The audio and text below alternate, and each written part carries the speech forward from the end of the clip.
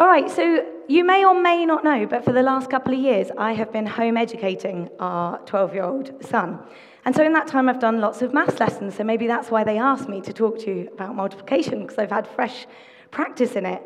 And what I've decided in our maths lessons is that by far my favourite mathematical operation is multiplying, and here's why.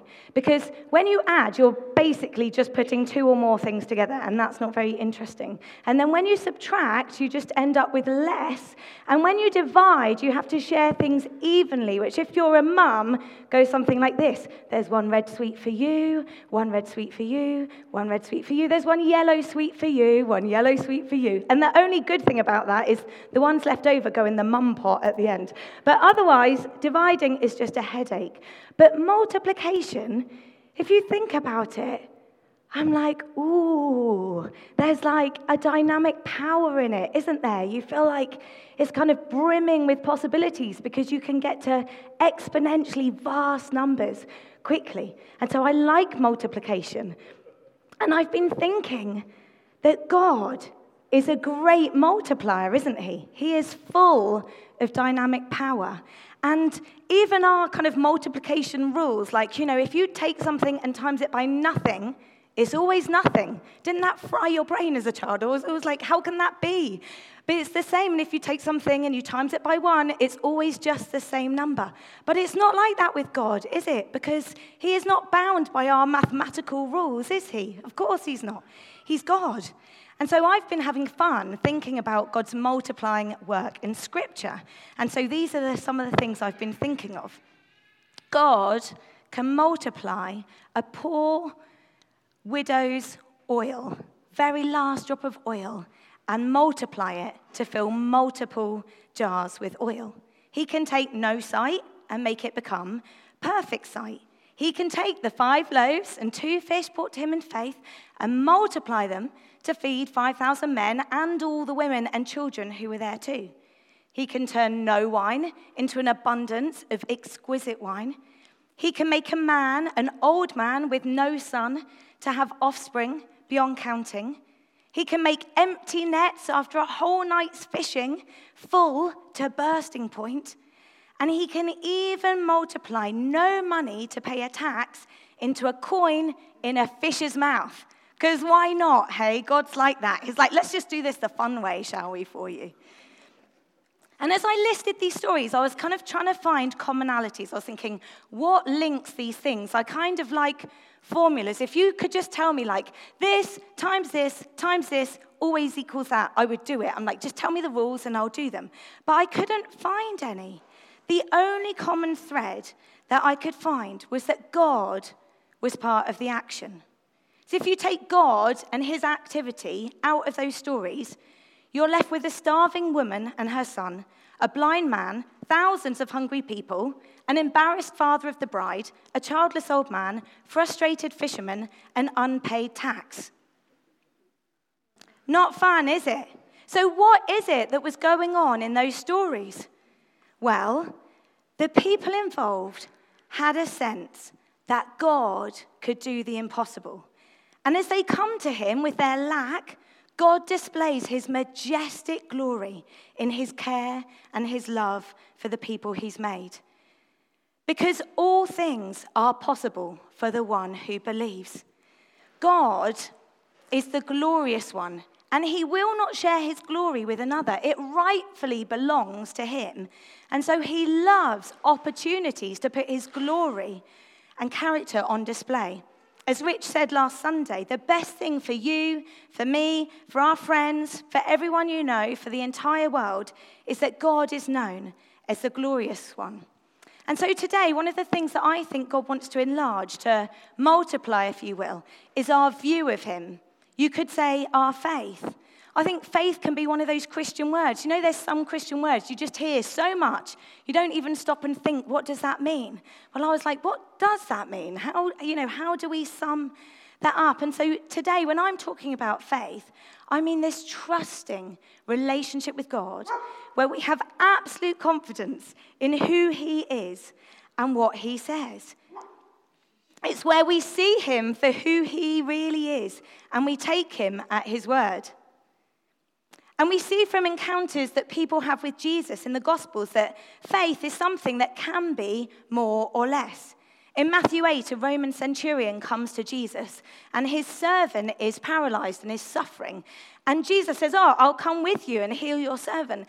And the centurion's like, "Oh, no, don't worry. Like, I understand how authority works. You've got authority. Just say the word." And it's like, job done. I don't need you to come with me. And it says that Jesus was amazed at his faith. And he said, "I haven't found anyone in all of Israel with faith like this." And then later, a few verses later in the chapter, Jesus is asleep in the boat and his disciples wake him up in the middle of a fierce storm. They think they're about to drown. And Jesus says, "You have little faith. Why were you afraid?" And then we read in Mark 6 how Jesus is kind of back in his hometown. And the people around, they were amazed at his teaching. They could see that he was wise and that he could perform miracles. But they were so caught up in knowing him in his humanity as Mary's son, as the carpenter. Like maybe he'd even made their table or their chairs. Or as like the brother of all these siblings who were very ordinary. That he couldn't do a lot there. It says, he could only heal a few people. And he was amazed at their lack of faith. So we see that faith, this confident trust in who God is and what he says, it can be more, it can be less, and it can impact Jesus' response, his multiplying potential. It's interesting to me that the Roman centurion had great confidence in who Jesus was and what he could do. Whereas those who'd grown up around him or who were with him day in, day out, they doubted. I think there's a warning for us in that, isn't there? Not to get so familiar and comfortable with Jesus that we miss who he is and therefore forget what he can do. You see, our level of faith is inseparably linked to who we believe God to be. I know my faith levels, my kind of daily experience of confidence in God, it rises and falls. And I imagine that's the same for you. Because our human hearts, they're prone to wander. They seek other things to worship and to put our confidence and trust in. We have this really frustrating natural tendency to shrink and lower God to what we've experienced or what we can get our heads around, or even to how we feel on any given day. We kind of stick these labels on him and we box him in. And then we put our view of the world onto him rather than letting who he is shape how we see the things of the world. The uncomfortable truth is that our sinful nature rejects and distorts God, and it grieves his heart and it limits what he can do in and through his people. This time last year, I thought we were about to grow as a family through adoption, and I was full of excitement and anticipation, and things didn't go as we'd expected or hoped or prayed. And to be honest, it was one of the most traumatic, stressful, painful, sad, and confusing seasons that I've ever walked through. And it did affect my relationship with my Father in heaven. I let my circumstances and my feelings alter my view of God. And the result was that I found myself more discouraged, more easily overwhelmed, more fed up and frustrated than usual. It didn't do me good shrinking God. And so everything that I'm saying to you today, I'm saying it to myself as well, because I've needed to hear it too. I mentioned what had been going on to a couple of friends at Life Group a little while back, and they prayed for me. And then the next day, don't you love how that happens? You tell someone, you pray, and then the next day, I had some time to fill in the New Forest. And I was just spending time with God, and I was trying to figure out a problem. And I felt prompted again to look at something I'd come across in a Jen Wilkin Bible study. And it was this list of 32 attributes of who God is. And we've got some copies down here if you'd like to take one home with you. And as I read them through, it was like finding a well in the desert. I was reminded that God is attentive. He hears and responds to the needs of his children. He's faithful in keeping his promises. He's generous. He gives what is best and beyond what is deserved. He's good. He's incapable of doing harm. He's holy, perfect, pure, and without sin. He's fair. He's infinite. There's no limit to his person or his power. And he's loving. He feels and displays infinite, unconditional affection towards his children, towards you, and towards me. And his love for us doesn't depend on our worth, our response, or our merit. He's patient with us. He's wise. He can't choose wrongly. And he's worthy. He deserves all glory, honor, and praise. That is our God. Isn't he amazing? And that's who he was 2,000 years ago. It's who he was yesterday. It's who he is now. It's who he has been and will be for all eternity. Isn't that good news for us? Yeah. And so as I read those characteristics of God and I kind of remembered afresh who he really is, multiplication set to work in me. The result was first repentance, adoration, and delight. In the space of a few minutes, faith multiplied exponentially. And I felt that wonderful sense of drawing close to God as he drew close to me. I think when we see him as he really is, not the God we make him out to be, he is so attractive, so winsome that we can't help but come to him and be close to him. We want it. We want to draw near to him. And then when we look back at our circumstances around us, we see them differently, don't they? Have you ever done that where you just look up, remind yourself who God is, then look back and it's changed? Even though the specifics haven't changed, how you see it and what feels possible has changed. In Hebrews 11, it's kind of the great chapter of faith in Scripture, and it just recounts story after story of what God does when very ordinary people like us put our trust in God.